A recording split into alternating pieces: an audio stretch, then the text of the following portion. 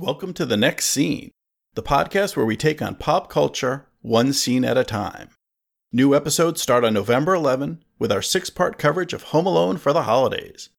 Until then, please enjoy our return to previous holiday specials, starting with National Lampoon's Christmas Vacation Days from 2017 with hosts Christopher Dennis DeGuardia and Pete Mummert. Some changes to our social media since this episode was recorded. We are still on Facebook at the Jelly of the Month Club, but you can now find us on Twitter at Next Scene Pod and on Instagram at Next Scene Podcast. And now, on with the show.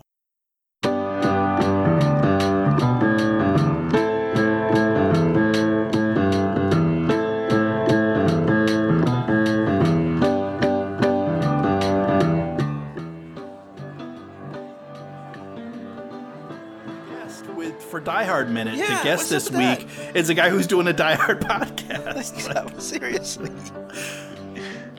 So they got a guy on the Die Hard podcast that has a Die Hard podcast, and still I did not get a shot on there. Oh my gosh, they're missing out on some prime. They are Die Hard lore. They absolutely are. Yeah, it was really weird. Well, I did threaten Jim to put me on for at least with Die with the Heart of Vengeance. Yeah. I mean, you know what Nakatomi does. Nakatomi. You know what they do. I mean, I said I know at least from the book, the Klaxon Corporation. And it's in Houston, not L.A. The book. That's what I was so cheesed off about is when the guys from what was it called? They're talking. Yeah. And they just kind of gloss over the book. I'm like, no, like I think the book should be discussed because it's like depressing. It's like. It goes in its own direction. It's one of the few times where I can say the movie is like hands down better than the book. And in the book, the Klaxon Company, they pose as like, oh, they do trades and stocks and stuff. But you find out that they're an oil company, and you think, oh, they just move documents and papers around. They're secretly funding guerrillas and contras like in South America to destabilize countries so they can get more like gripped on the oil reserves and stuff in like South America and Africa. So it's like you realize like they're bad too. So when the real terrorists, not robbers, when the real terrorists, I think it's like Anthony Gruber, I think that's his name in the or Tony Gruber in the book. When he's like, he's bad. Also, he has women terrorists too, and I think the woman terrorist is the first one John kills. Or Joe, he kills, and he feels really bad about that because like she's as young as his daughter, that's who he's. It's not his wife at this place; it's his daughter, and so like he's like feels really bad. He feels bad about like killing all these because he is a cop, so he's like yeah. So like the first person he kills, I think he kind of kills her in the same way. He like shoots her, and then they like fight in the stairwell, and he kills her, and he's just like, man, she's like 20 something, like not much older than my daughter. So, and then the ending's depressing because he does pull her out of the building. So she dies. So his daughter dies. He tries to light the building on fire to kill the evidence that his daughter worked for like a bad company because apparently like she knew it. Like they all knew it. She was in on it. No, yeah. And they thought they just going to cover it up and not talk about it. And that's the whole point. Is these terrorists were also doing a good thing by bringing light to this.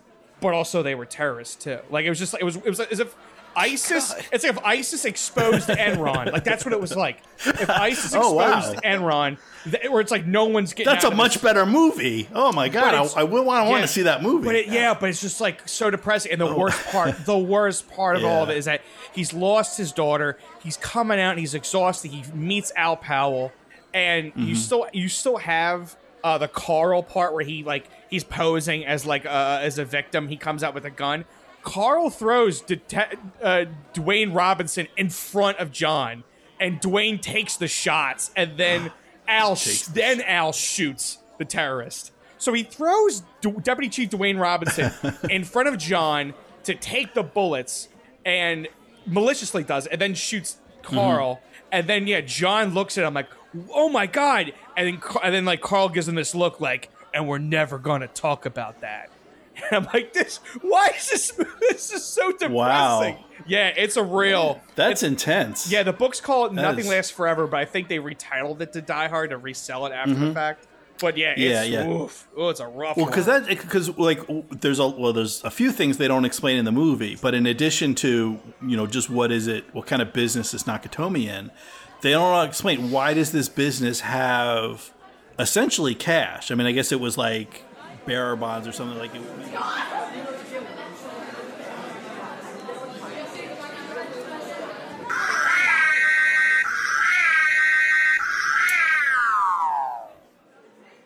Jamie Anderson from Radio Clash Revival and Kyle Crane from Ghostbusters Minute and Jurassic Park Minute, come on in.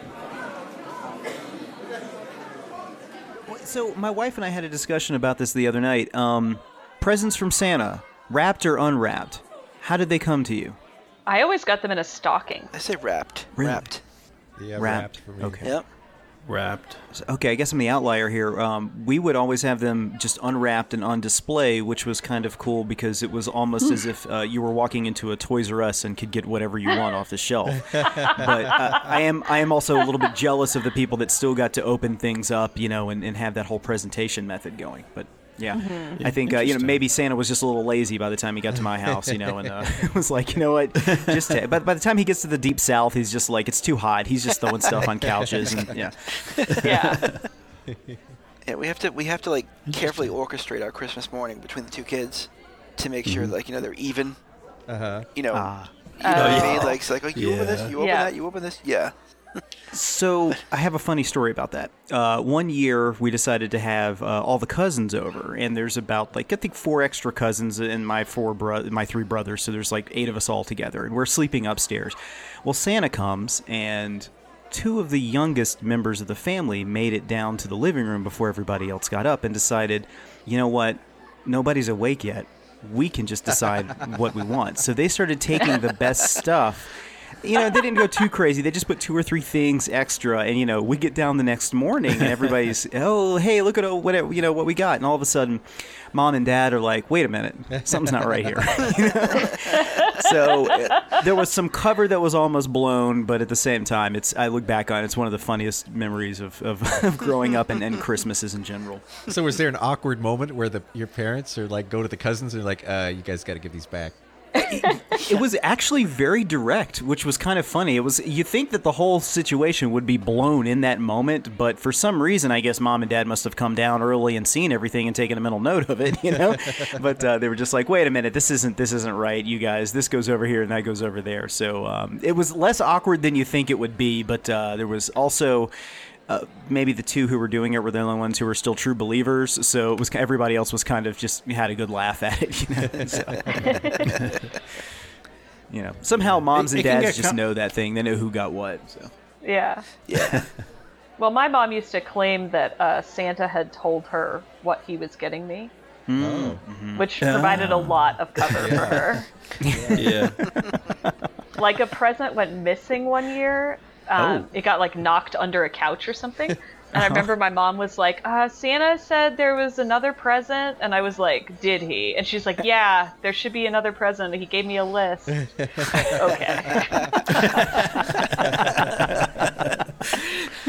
Is Cousin Eddie Santa? Was the list alphabetized? Yeah. My nieces and nephew are getting a little bit older, and what the family started to do is there's Santa Claus wrapping paper.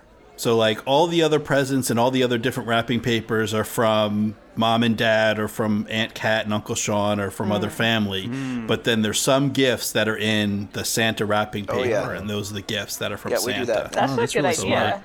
Yeah. It's a nice, because I think you should get some credit. If you go shopping and you pick out a gift and you think about it and you're like, oh, I think this is what this person would like, and then you wrap it, not that kids are shy about telling you what they want, but and you wrap it I think it's only fair that Mom and Dad get some of the credit, but at the same time it retains some of the fantasy of Santa. Sure. So yeah, the credit gets spread around. But I've been told I have to be very careful when I'm wrapping. If I'm giving a gift, if I'm just giving a gift to my wife and I put it in, if I put it in the Santa wrapping paper, I can't put a card with my name on it. Then it has to be from Santa. If I want to get credit, I can't use that wrapping paper. There's a lot of rules involved. Sounds like it. Yeah, we have the Santa wrapping paper too. Huh? Yeah, it stays under careful cover.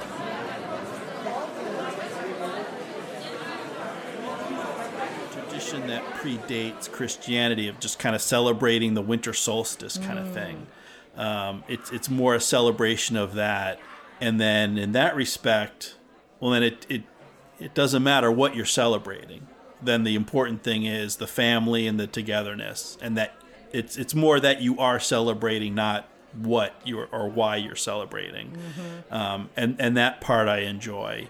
The more traditional aspects of the holiday and the more traditional Christmas movies that get into the religious side of things, I don't get into as much. I don't have interest in that part of it. Right. Yeah, I was just kind of thinking about, was it Miracle on 34th Street? Is that, or no, It's a Wonderful Life. I'm sorry, It's a Wonderful Life. It's a Wonderful Life. Yeah, is more that heavy morality tale of, oh my God, I just found out Scrooged is a little bit of that, though that's a flipped take on that. That's a little, Bill Murray kind of dirties that up. But it is a telling of, the tradition. It's a different telling of a Christmas Carol, of the Dickens tale, and But so the things like It's a Wonderful Life, I'm not a fan. Yeah, same. Yeah, it's just too much, because you know what? It's depressing. I don't want to be sad on the holidays. It's just he's going to commit suicide. I don't really need that in my space on the holiday season. Things are hard enough. And I think in general, I don't gravitate towards, those kinds of movies, because I think I tend to lean towards more science fiction and fantasy, for that reason, that I don't want to be mired in the emotional existentialism of the day-to-day experiences of humanity. I want to be a little bit more outside of that, or be able to, in a more fool jester-like sense, be able to have a funny take on it. And that's a little bit more, I think, palatable for me. I think that's why we end up really enjoying, Bad Santa. Although Bad Santa really does have like a good heart of gold at the center of it. There is a delightful, dirty turn at the end. Yes. Though there's some darkness in that movie as well. Yeah, there is. Yeah. But certainly a lot of It's more escapist. Now it isn't it isn't science fiction. It isn't like on another planet or anything of that sort. But it's a different kind of escapism. But the things that the kind of movies that get really heavy. Don't strike me as much, because that seems to be a common theme, and that's part of the lesson of Christmas, that to emphasize that message that you have characters and you put them in a dark place, and then to have the redemption, you have to start dark so that you can get light. You have to have that arc.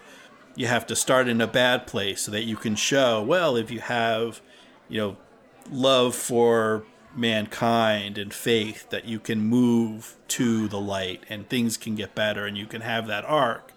But then you started in a dark place. Right. Yeah. So I'm like, okay, so even though the ending's happy, I'm still kind of bummed from the beginning. Like, you really brought me down. And like you said, for It's a Wonderful Life, George is going to kill himself. Like, that's dark. That's, let's all gather around, get the family and the children, huddle around, and we'll watch this guy throw himself off a bridge. Like, oh. Whereas, and then talking about Christmas Vacation, and maybe there's a price to pay. There isn't. I don't think there's as much of an arc in terms of is Clark saved at the end. Yeah, I don't know how much he moves, how much he grows. What's the lesson? He does. Maybe he doesn't learn, or he doesn't grow as much as, as Ebenezer does in A Christmas Carol, or some of the other characters do in their tales. But that's also, I think, the strength of it too, is that you don't have to have, he doesn't have a full redemption from the holiday. You know, he himself as a character isn't redeemed by the holiday. Whereas, you know, It's a Wonderful Life, that's part of it. And then Ebenezer is redeemed by the holiday. You know, he, in finding the true meaning of the holiday, he becomes a changed man. And Clark doesn't, he's already filled up with the Christmas spirit. He's so filled up with the Christmas spirit that he's like a sociopathic, insane guy.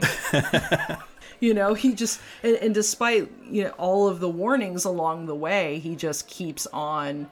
I mean, to the point that he's kidnapped his boss. I mean, he just goes left. Even, you know, his wife even warns him, like, do you really, really want family around for all this? Because you kind of go ape. And he's like, no, hey, we're all welcome. And I think that's just, you know, she was trying to inject some wisdom into that moment of, you know, just because it's the holidays, maybe, you know, being with this family is not the thing to do. It's not always the thing to do to get together with family in the holiday season, you know, depending on your situation. Sometimes it's just healthier not to do so, or to know who to hang out with which holiday, you know? Yeah, that's a good point. Yeah, well, I also think there's another way that this movie is different.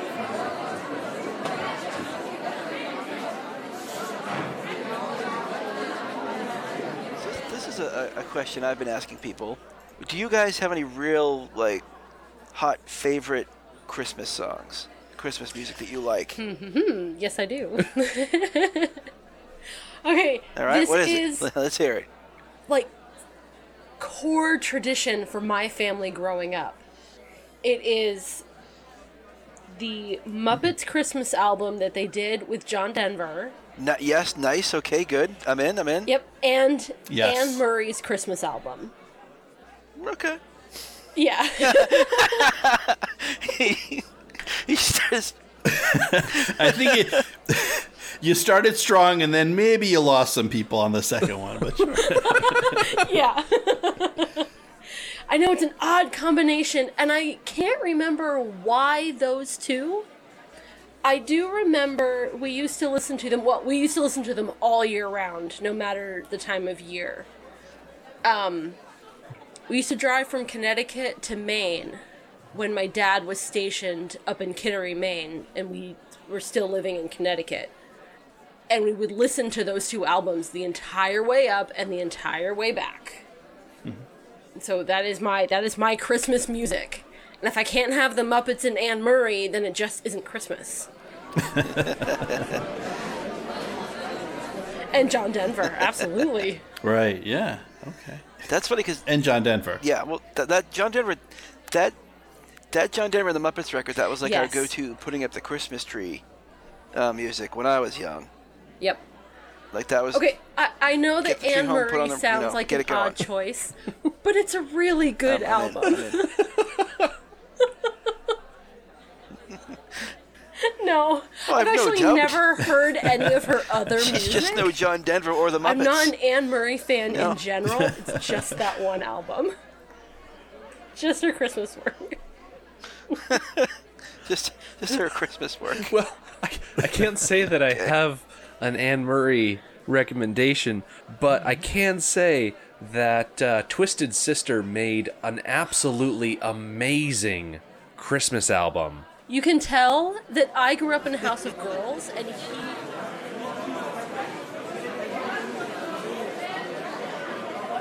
I know of Christmas in the UK is from Charles Dickens. Okay. That's A Christmas Carol. That's pretty much what I know of an old world Christmas. So, how does this movie compare and contrast with Christmas traditions in your own families?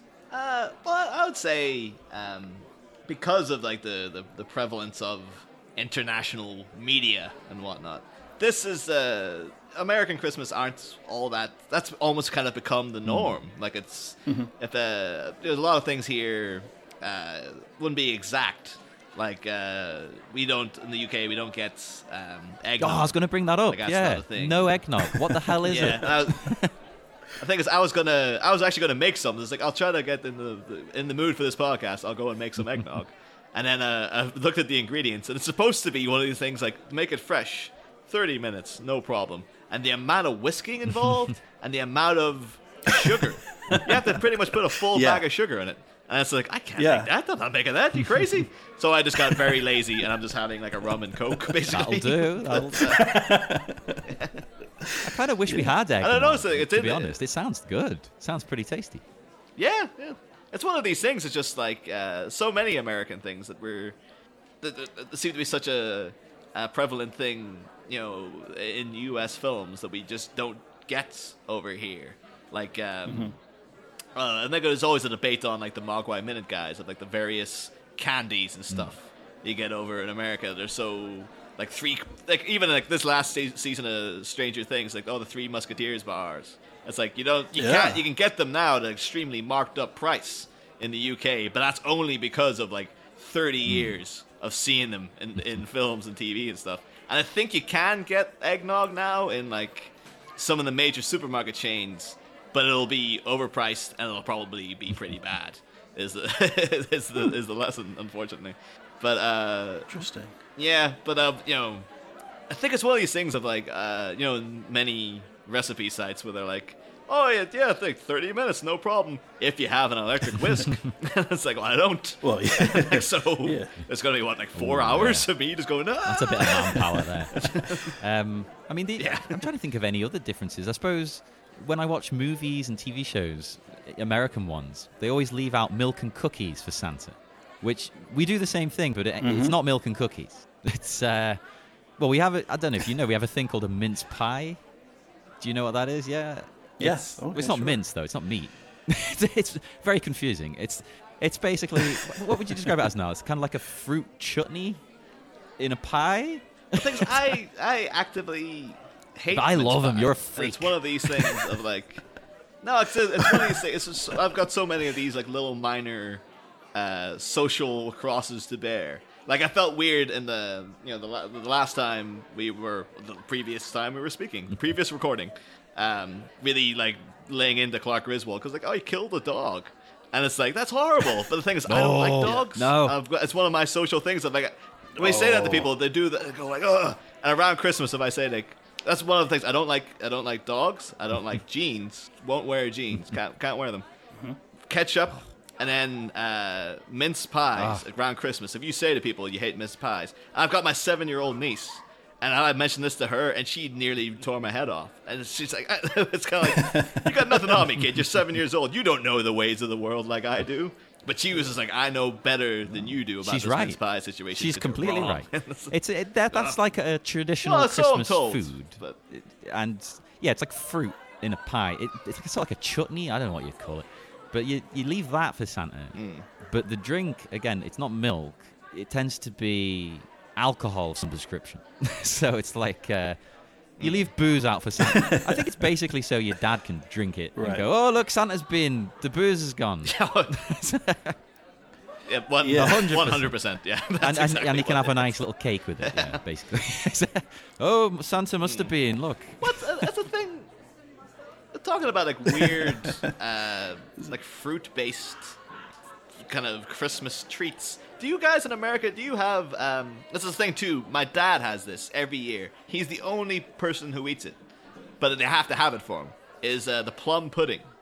And that's the best thing. What the fuck? You and my dad would be like best friends. Like you should be doing a podcast with him instead. That's the sole reason to have the Christmas dinner.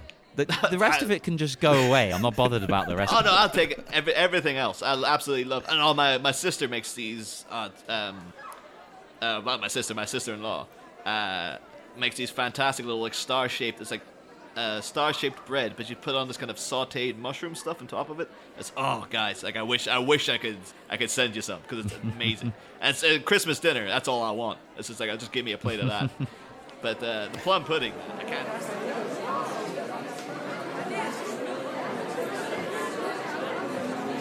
That's the thing, is when I was watching this and everything, I mean, after like probably around the 16-minute mark when the squirrel attacks, I kind of was just like, I've never had a Christmas even remotely this bad. Like, I can never think of like I said, like, we have a quiet Christmas, and then most of the time when we do the big house get together, you know, it's like there's so many things happening that like I've never seen a fight break out or anything. No one's ever like There's no squirrel attacks. No. So this whole like second half of the film was just like beyond my comprehension of crazy. Yeah, I mean it's exaggerated for the movie. We've had some crazy stuff that I may or may not share in a later episode, but. Well, yeah. One thing I can tell you, when we were at our in-laws, at my wife's folks, and they had at one point a gas fireplace, so like a fireplace, but not with the real wood, and there's some electronics in there because there's like a remote, there's like a lighter, there's something that's going to light the gas so you don't blow up your house. And I don't know, something happened where like the little box with that's just supposed to spark the fire, like that caught on fire, and that started smoking, and that was like a foul, like plasticky electrical smoke. It wasn't like a nice woody smoke. It was like the bad kind of smoke. And then like we couldn't figure out how to get it out. And then like we're grabbing. Someone grabbed a pot lid from the kitchen and like ran into the living room to like cover the fire and try to put it out. It was just, and then like the house filled up with smoke, and then it was like, okay, it's got to open all the windows and turn the fans on to kind of clear it out, and like the kids are running around yelling. And it was just crazy, but not quite Griswold crazy. That might have been one of the craziest Christmas. Well, and I think that was the same Christmas. I clogged the kitchen sink. I was peeling potatoes, and I'm like, well, there's a disposal that'll crush everything, right? And so I'm like just putting all the potato peels. I'm peeling potatoes, and I'm just putting it all down the sink. And I guess there is a limit to how much even a disposal can, in a sink can dispose. And so it was like, Christmas morning underneath the sink with the wrench, opening up the pipes to kind of clear it out. Yeah. Oh, God. Yeah, so now I know not to do that.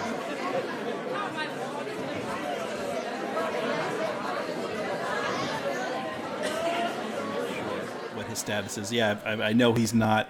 I don't think he's done much acting. I thought he's not. He can't come back to the U.S., can he? But he's like if he does, it's. I think it'd be landed. Like he's got, I think he owes like $10,000 or something to a hotel. Oof. And he skipped out of bail a bunch of times. I think he's actually like a wanted criminal.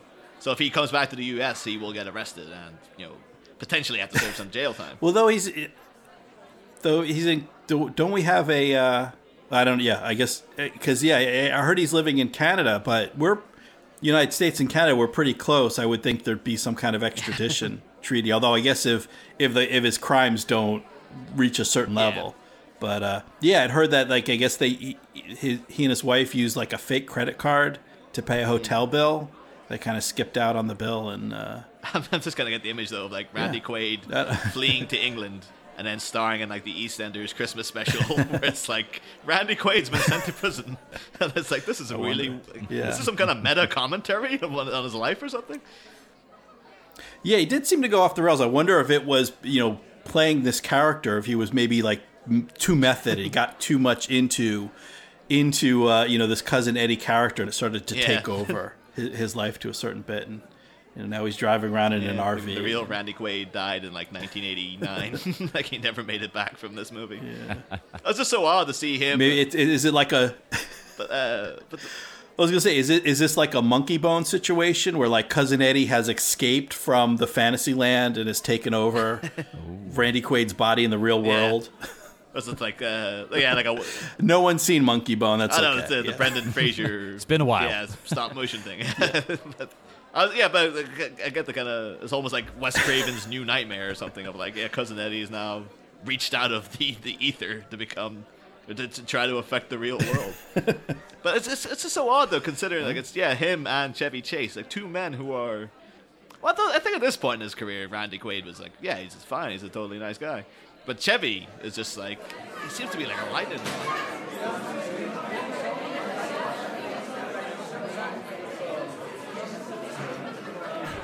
I really like kind of traditional carols. Like I just today at work was listening. I was of course working on Christmas Eve. Was listening to the King's College Cambridge Choir, who have like many hours of Christmas music. My favorite Christmas carol is In the Bleak Midwinter, which I just think is like very evocative of what I like about Christmas, which is that it's in the winter and I can go skiing. That is a good one. Yeah. James Taylor is a nice version of that too, I believe. Oh yeah, I'll have to check that out. Yeah, I have to kick in with the James Taylor. I also really love the James Taylor Christmas. I love A Christmas Carol by Charles Dickens, and I have a Tim Curry read Audible version of it, which is really good. He does a great job. Ooh. Does he? Yeah. I think it's only $2 on Audible. His voices are amazing. His ghost voices are so good. Yeah. Maybe they would be. It's probably nice that the manufacturing plants and whatnot have that year-end shutdown. Send in the cleaning crews, and they can pull all the little bits of the workman compensation cases out of the machinery and them scrubbed up for the next year. Yeah, nice to know those get cleaned out.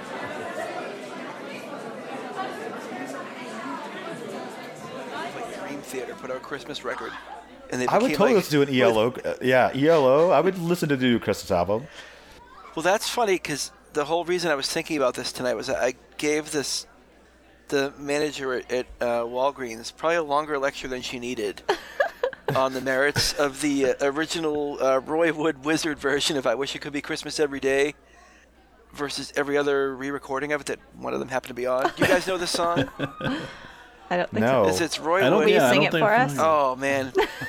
I would love to, but I can't right now. It's Roy Wood from ELO, one of the founding members of ELO. And he broke off and formed this band Wizard, so it's like this glam rock. I'm going to have to put the video up in the group. Yeah. I want to make sure everyone sees this video before they die. It's amazing. It is. He looks like a spirit almost. Like he's got like you can't tell where his hair ends and his beard begins. And there's two drummers. Everyone's dressed up in like marionette costumes and stuff. That's starting to sound and it's creepy. from like 1974 or something. Oh no, it's beautiful. You're gonna love it. I guarantee you're gonna love it. If I could have everyone like witness one piece of media at my behest, it would be this video. Oh, who? Okay, so.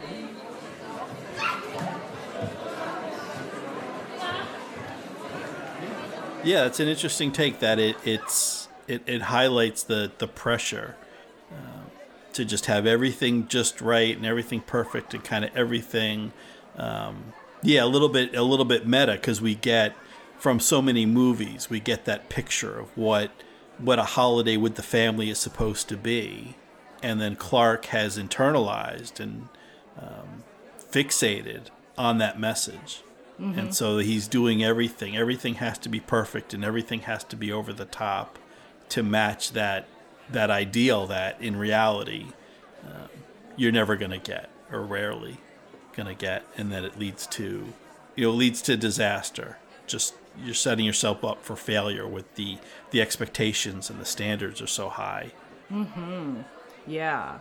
Because he goes so over the top. But so many people do go so over the top. I mean, how many houses that, you see have so much stuff attached to them that is just, irradiated, which is kind of cool. On one hand, you're like, my God, it's like Las Vegas. But on the other hand, that must be, think about how much time.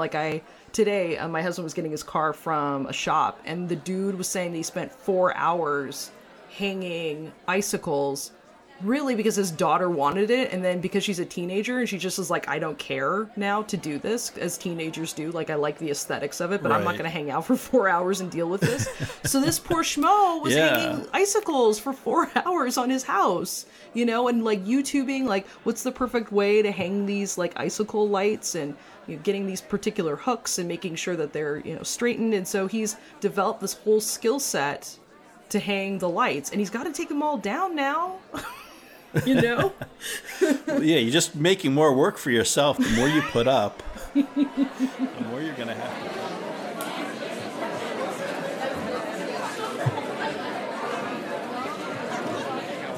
about, like how I want my Christmas carols. No, fair enough. But then, while I was in high school, when I was doing theater, senior year, we did Christmas Carol, and it was called a tumultuous travesty in 2 tumultuous acts, something along that lines. And what it is it's a pseudo-meta Christmas Carol. It's about a production company that's trying to put on a Christmas Carol and everything's going wrong. The play within a play. So I'm playing this. So when you look at the book, the cast, you're actually playing an actor, quote unquote. And this is so I played a character, and he essentially plays Bob Cratchit. He plays Ghost of Christmas Present. He plays Jacob Marley. And so like the joke is like during Christmas Presents, I have to keep doing like the switching. I keep doing the Mr. Vampire bit. You're doing like the Bobby Brady running between 2 dates thing. Yeah. Like, but that's a whole bit. That's a whole part of the show. How goofy it is. And you have these there's like 2 female characters, and one is one's the main actress, and she doesn't come in that night. So the what do you call it? The assistant. What do they call the stand-in? Understudy. Understudy's doing the role, and she's getting really into it. And then halfway through the show, that actress comes back in. She storms back on stage and just starts acting as that. So there's 2. Now Bob Cratchit has like 2 wives, like in the middle of the scene, and I have to roll with my character has to roll with it. And when I played Jacob Marley, we went to the hardware store and we got every chain imaginable to throw on me for the scene because he's supposed to be exhausted by the chains. Yeah. And the stage crew did something perfect. They did the floorboards in the house perfectly so the chains would get stuck. I do not know if they planned that or not. But the chains, as my character does say, his chains get stuck. My chains legitimately got stuck. And so the actor who plays Scrooge, I literally would be like, help me here. And he would have to get on the other side of the chain to like pop it out. And God, I would love that show. The audience is just like, you can't hear any of our lines. The audience is just losing their minds to me just trying to do my job and also like getting stuck with chains in real life. Oh God. Have you ever, I don't know, that's what it is. The title is like Tumultuous Acts, Traveling Travesty or something like that. If you ever see it in your local community theaters or something, go see it. It's going to be the funniest thing you've ever seen. Highly recommend it.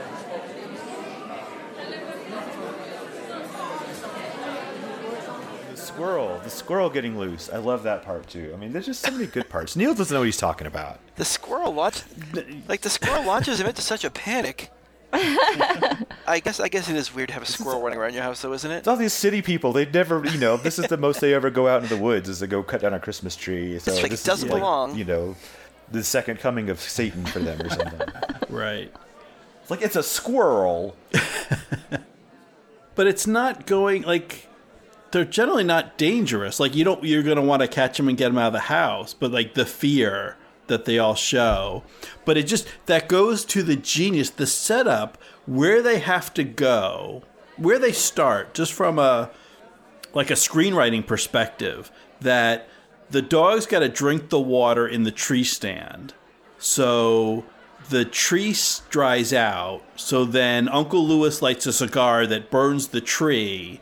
And then Clark's got to go with the chainsaw to cut a new tree. Like the whole setup to get to that joke is just genius. It's just really good movie making, I think. And then the dog chasing the squirrel. Yeah. Yeah. And then the dog chases the squirrel and trashes the house. It's like Chekhov's gun. Yeah.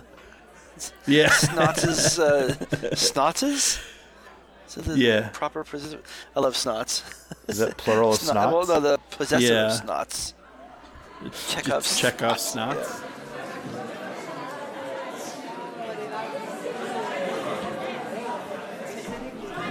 Rick, did you catch last Christmas time around sometime in December? We watched that movie with my parents. Oh yeah, it was Thanksgiving afternoon. Yes. My dad was bawling by the end. Like the military scene with the army and everyone standing, he was bawling his eyes out. Follow the general wherever he wants to go. Yeah. Yes. I'm not surprised at all. No. Yeah, that movie has so many good parts to it, so many good moments. I mean, even outside of the actual Christmas scenes, I mean, that one part where Bing and Danny are filling in for the sisters, and they're just lip-syncing along with the fans, and they've got their pants hiked up so that they look like flood pants. So good. That might be one of the best musical numbers in all of musical numbers history. Yeah, could be. There is a movie coming out this Christmas. I'm not exactly sure when. It's called The Man Who Invented Christmas, I believe. Oh, that's right. It's got Matthew Crawley, a.k.a. the Beast from Beauty and the Beast, and he's as Charles Dickens. Yes, and it's his story of how he wrote... A Christmas Carol? Thank you. A Christmas Carol. A Christmas Fell Carol. right out of my head. I'm hoping, I really, really want it to be a new classic Christmas movie. Yeah, that would be interesting because there's so many different versions of that tale. So yeah, to work into, watch like kind of the origin story, and then pair that with your favorite version, whether Muppets or Alistair Cook or whatever your favorite is. Yep. It would be interesting. So yeah, I actually hadn't heard about that, but it looks pretty good. It's got Dan Stevens, Christopher Plummer, Jonathan Pryce is in it. I have every expectation that it's going to be good, and it's got a pretty low bar to clear if it's going to be better than any of those awful Hallmark Christmas movies that my parents love so much. Oh, gosh. Yeah. Where someone discovers the true meaning of Christmas, or they fall in love, and I walk into my parents' house sometimes, and they've got that Hallmark channel on, and I just want to bury my face in a snowbank. Your dad is like the classic gruff New Englander. Mm-hmm. And he loves those movies. Inexplicably. Oh. Yeah. That's funny because we're hearing a lot of people that are, at least the guests that we're having at our party are not big fans, but then they've got family members. I mean, someone's watching the thing. Or it's always anymore. on in the house for some reason. Mm-hmm.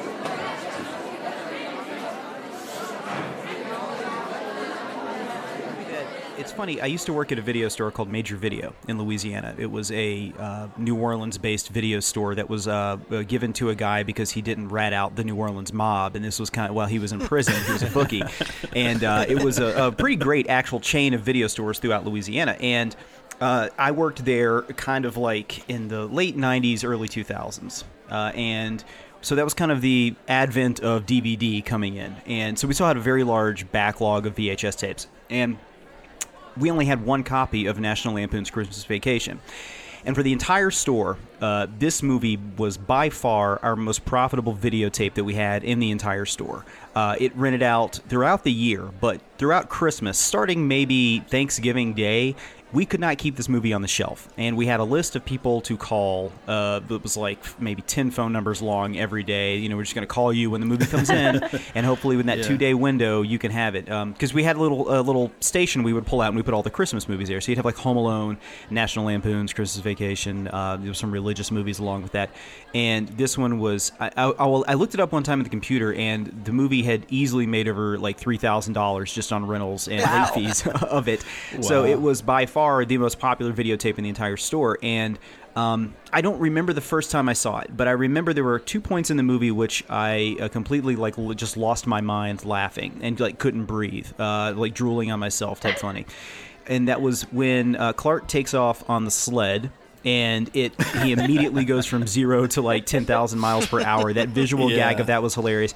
And then secondly, when the squirrel escapes the tree, which happens on Christmas Eve, and just the little one shot of that kind of fake squirrel on a string flying down underneath the ottoman was enough to send me just comatose, just doubled over, drooling on myself. But so yeah, I bought this on Amazon Video about 5 years ago, and my brother Brady and I, who host Jurassic Park and Ghostbusters Minute with me, our parents are divorced. We have 2 other brothers, so what we would do is Christmas Eve we get together with our father, and we have a little bit guys' night type thing, and then Christmas is spent with Mom, and then of course Dad comes over later in the day, and all the family stuff just falls apart. And anyway, but guys' night was always National Lampoon's night, so we'd get a bunch of eggnog and Maker's Mark and just make a bunch of drinks, and we just progressively just get get a little bit more drunk watching this movie. And it's remarkable to me every year how well it holds up, how I still laugh at all the same stuff. I still get the same feelings every time I watch this movie. And that's kind of, I guess, what makes it a classic. So, yeah, our routine is just eggnog, getting wasted with Dad, and watching Chevy Chase movies. So, yeah, that's us. But, yeah, Jamie, what about you? Do you have any kind of memories or tradition that go along with this film? I had never seen this movie until I was like 23 or 24 years old. But I went to graduate school in the UK, and then I lived there and worked there for most of my 20s. And I have these two really good friends who are American, and they invited me into their home to be part of their Thanksgiving tradition, because we were all feeling kind of homesick around Thanksgiving, which of course no one acknowledges in the UK. And so their tradition is that after all the dishes are cleaned up from the meal, then Christmas begins, and Christmas begins by watching this movie. So I was like, what is this movie? I've never seen it before. And then I watched it several times with them over the years. I can dig that. It definitely feels like the start of the season, the first time you put this on. My wife and I have already watched it this Christmas season as well. So I think tonight we're going to continue on with Krampus. But it's like this, Home Alone, they're all just kind of in the... the routine. And, it's really one of those Christmas things. Like, I feel Christmas when I hear the opening theme song for this film, which stands up by all the Christmas classics, like Mariah Carey's All I Want for Christmas Is You, Christmas in Killarney, and then the National Lampoon's Christmas Vacation theme song, which is really a brilliant piece of songwriting. Like, the melodies in it are very complex, and I really feel the Christmas spirit whenever I hear that song. I felt like the song was very 80s.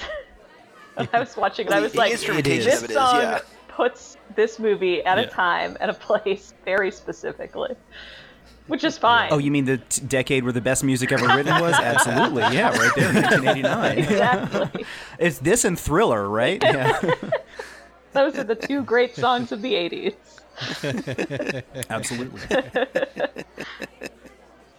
Yeah, my family, we always watched It's a Wonderful Life, which is like actually, I think has a lot of parallels with this movie, especially the end. Yeah. So it was absolutely. kind of fun to watch. They had that little callback to it where they're watching it in the movie, but it does kind of hit on that working class kind of family situation that's going on. And also, like, which makes it relatable. George Bailey has his own screw up family member who almost ruins Christmas. So yeah. Yeah, and I don't think those parallels are an accident. I think some of that's on purpose. Well, there's even at one point Clark comes down the stairs and he takes the banister off, which is like a direct reference to It's a Wonderful Life. So. Yeah.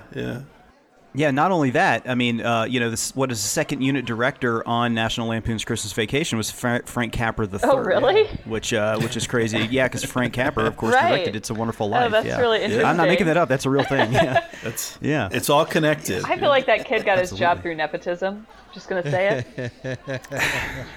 Sometimes that happens, and sometimes it's okay because they're just damn good anyway. I think the third unit direction in this movie was really on point, so... It was, absolutely. I think someone had pointed out that, at the end of the movie where George Bailey, accepts his life, he accepts his newel post being wobbly, but Chevy Chase just, chainsaws it down. He deals in a much more 1980s way than... Yeah.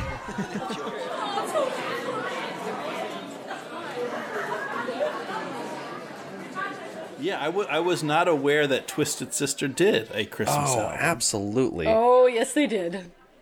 I mean, if you haven't listened to it at all, I would definitely recommend it. So they start off with Have Yourself a Merry Little Christmas, and they start it off nice and slow, but then they pick it up and they give it that nice Twisted Sister edge to it. They do an amazing rendition of I'll Be Home for Christmas, and O Come All Ye Faithful is probably one of my favorite songs on there, and Dee Snider is just giving it everything he's got.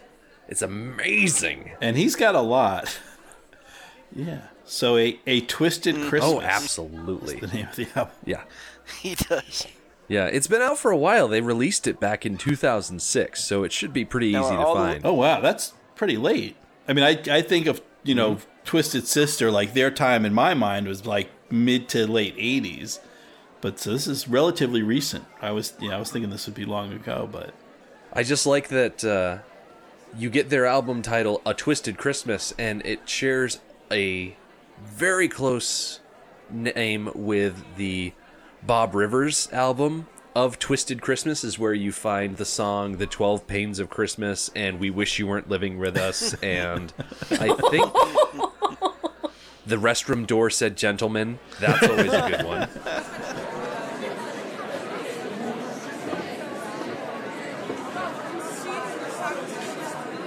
Side note, we had a squirrel get in our house once when I was growing up.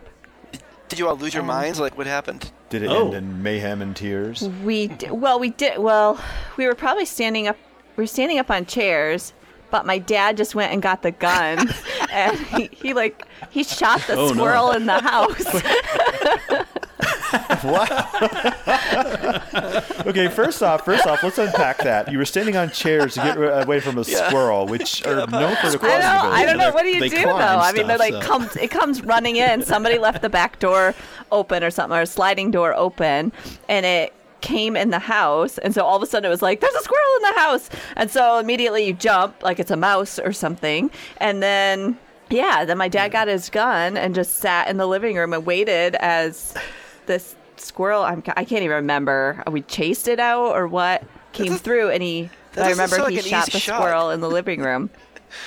See, rednecks everywhere. Like, it's not Wow, this is great.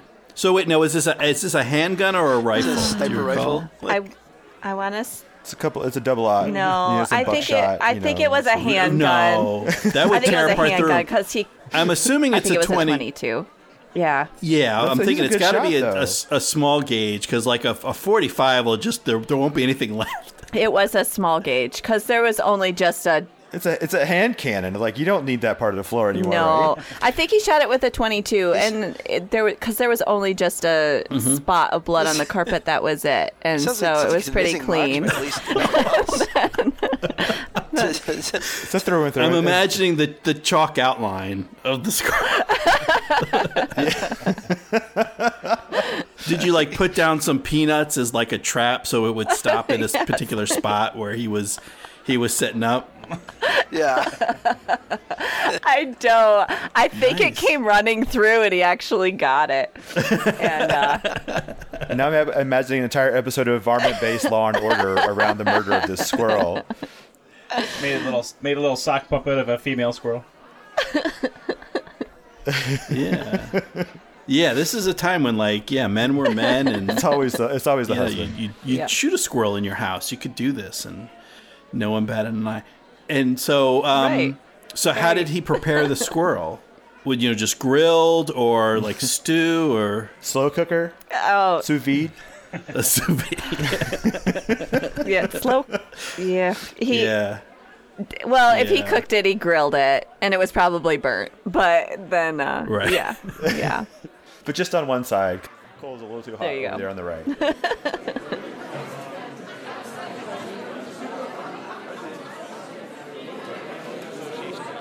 My dad eats it, and then there's a really terrible novelty Christmas song called I Want to Have My Christmas with a Dalek, which is like a Doctor Who spin-off. But I think it's like an unlicensed one. I'm not too sure of it's all above board legally. But at the end, it's like a terrible, terrible song. It's not even like most Christmas songs. It only gets played because it's Christmas. And it's like it's in line with that Star Wars one. That's like, what do you get a Wookiee for Christmas when he's already got a comb? Like it's on that level. Of but at the end of this one, it always also unlicensed. Yeah. But it has this one always ends because it's just like a bunch of kids singing, but it's like a Dalek, from Doctor Who coming in going, Christmas time, and at the end he's just going like, more plum pudding, more custard. It's just like, what the hell is this song? Yes, I'm playing that this year. It's a frequent. It's one of the few. Like on my Facebook feed, it'll be like, all right, time to post that stupid Dalek song. It's Christmas time. Yeah, I do love all Christmas songs because I'm into my music. That's one of my main things. So you'd think someone like me, punk rock kind of guy, you'd hate Christmas songs. I love it because I love Christmas in general. I love the vibe, the atmosphere. Right. Yeah, it's just fun. It's just everyone's happy for once. You know what I mean? Yeah. Everyone's having a good time, which is nice because you never get that normally. Yeah. So everyone's having fun. I love the crappy music, and I think we've got you beat for crappy Christmas music over here. Jesus, there's some terrible ones, and it's the same ones every year as well. Never changes. Yeah. There's been about 2 new ones in 20 years.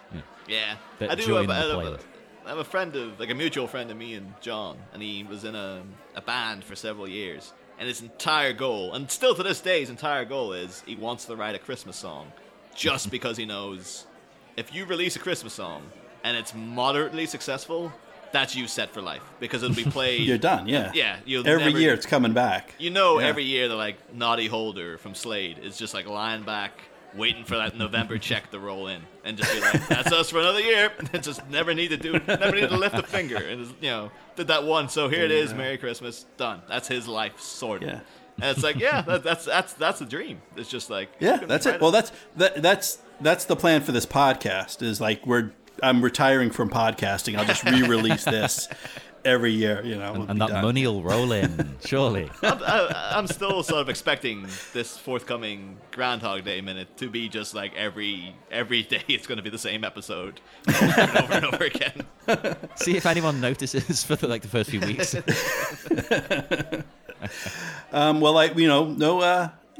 No comment. I guess no spoilers. I won't say that it will be that, but I'm not saying that it won't. Folks will just have to tune in and find out. But I'm trying to think of any other differences. So Christmas.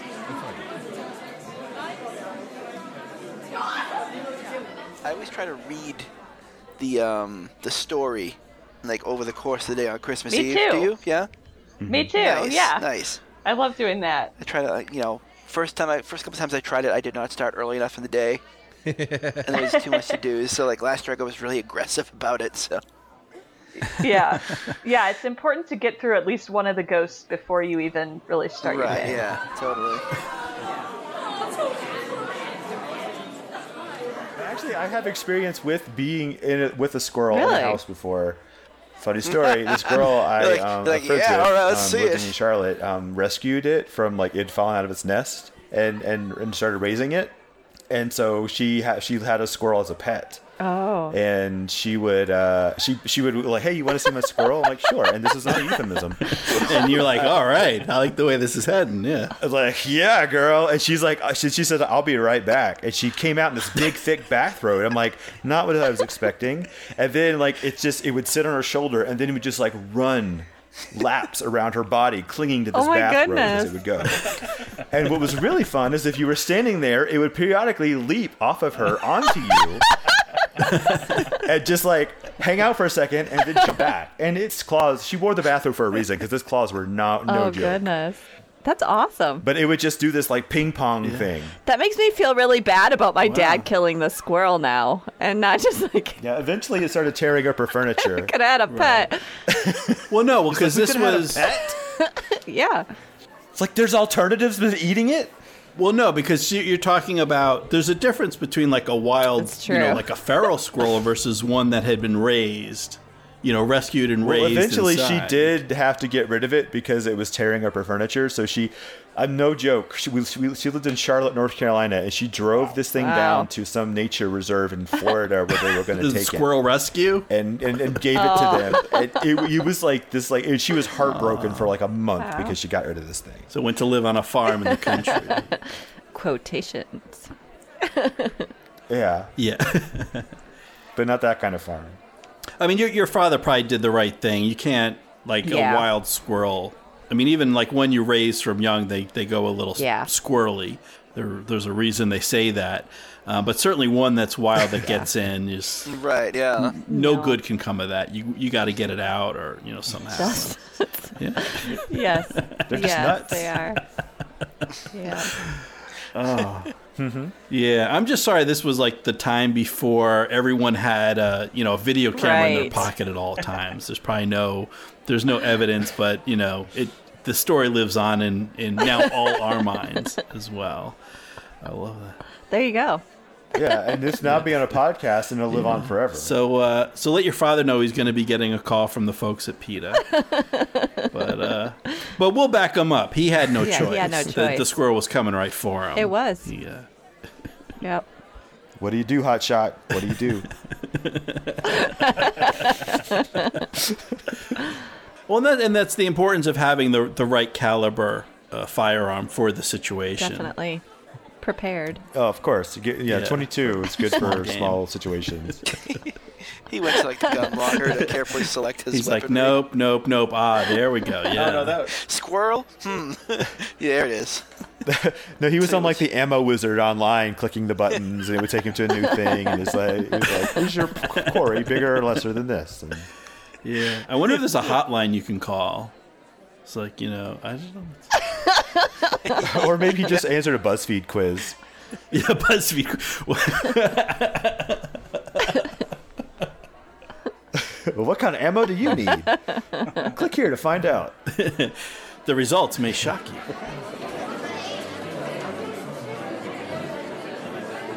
What's that? Sneaking out for a smoke? Well, be sure to hurry back for the next installment of National Lampoon's Christmas Vacation Days.